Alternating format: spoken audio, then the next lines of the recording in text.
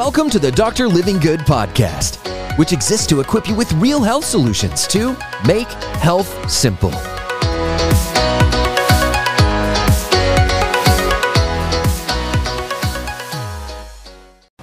Picking the right egg could mean the difference of halving the amount of cholesterol that's in it, 20xing, 20 times more omega-3s, 200 times more folate, and other vitamins and nutrients. I'm gonna show you exactly how to pick the right egg and a shocking revealing of free range means nothing coming up right here in this video. So let's talk eggs. I love eggs. You don't have to be scared of them. They've done studies where people have eaten 10, 20, 30, 40, 50 eggs in a day or in a week, and their cholesterol did not go up. Cholesterol is not the issue, it's oxidation of cholesterol, so we can still enjoy these things.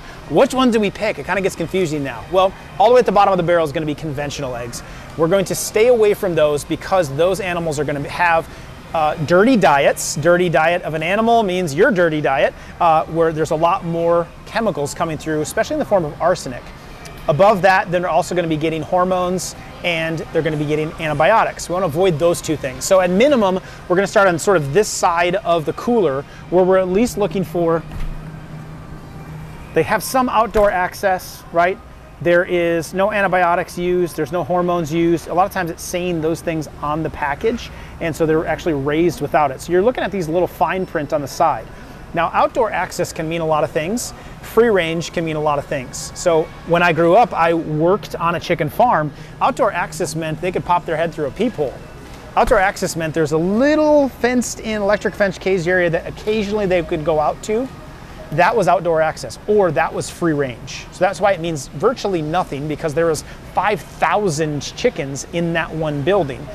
The best form of raising a chicken would be allowing it to roam freely in order to eat the bugs and eat the things that it's wanting to eat. So that's what we're going after. So as we work our way up here, what we really want to look at is free range actually isn't going to be the most ideal. We want to make sure things are organic. So when it comes to organic, that's number one. Okay, the first thing we're going to want to look at is it organic?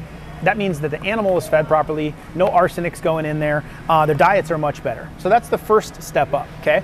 Then this one says free range, but now we know what does that actually mean. So what are the words we are looking for?